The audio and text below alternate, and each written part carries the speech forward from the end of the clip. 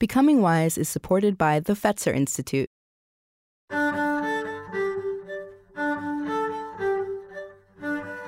I've had hundreds of big conversations, and my conversation partners share wisdom I carry with me wherever I go.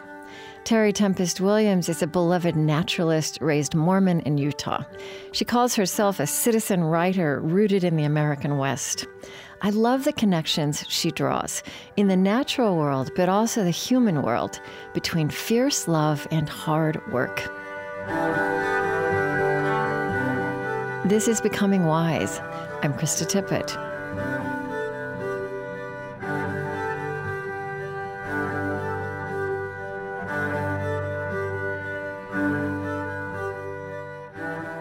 You have been part of what I would say has been a growing movement, awareness about the natural world. I mean, you've been steeped in it, I think, from childhood. I just wonder if you'd reflect on how that whole sphere of waking up to the natural world and our place in it, which has many dimensions, what that experience is teaching us that might be useful in this political moment, this cultural moment. I think about Great Salt Lake growing up as a child. You went to it once. You ran in, you screamed, and you ran out. And you drove home pickled, because kids have scratches on their legs. And, it was a horrible experience. Today, in 50 years in my lifetime, Great Salt Lake is being celebrated. And every year in May, we have a Great Salt Lake Bird Festival. That would have been unthinkable then. And the connectivity that's being made of the birds in Great Salt Lake, are coming down from the Arctic or going down to Mexico, even into the Gulf of Mexico, so that when we see a tragedy like the oil spill in the Gulf, that doesn't just affect people who live in Louisiana or Alabama or Mississippi. People know their connection to it. Yeah, those are, I heard one of my nieces say, those are our pelicans too. So there's that connectedness that is local, that extends beyond our home ground. I think there's something that we are losing that I really grieve and I worry about, and that's where I think it does come back to education. I think we're losing an ecological literacy, a biological literacy, that we no longer know the names of things. Great blue heron, long-billed curlew, cinnamon teal, blue-winged teal, green-winged teal. If we don't know who we live among, then when they vanish, there's no one to mourn that loss.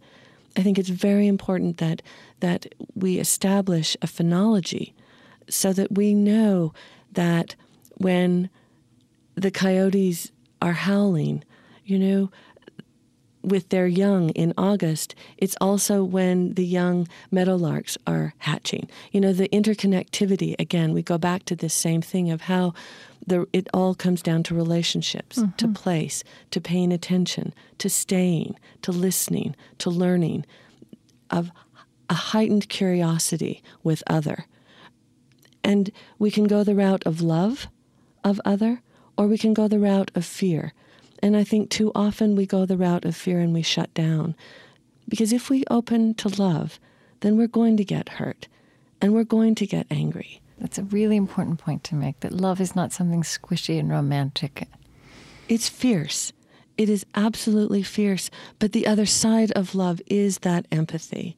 And, I always wondered why when someone died in my father's neighborhood, in his community, he always went the next day to their house. He didn't call, he just showed up.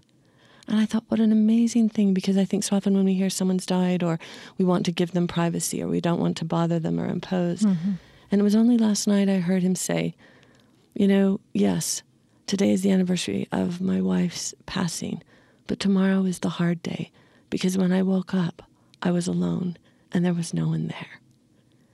That's love. And the other side of that love and loss is the empathy rooted in action, where my father is there on that next day with his friends. That's what I'm talking about. And so I think it's about making commitments to do the real work, the hard work, because ultimately that's where I have found the most joy.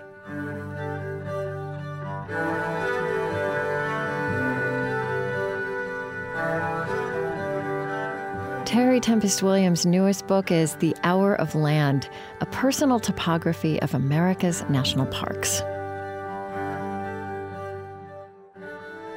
Becoming Wise is produced by Marie Sambilay, Lily Percy, and Chris Heagle at On Being Studios, which is located on Dakota land. And our theme music is provided and composed by Zoe Keating. This podcast is produced by On Being Studios in Minneapolis, Minnesota.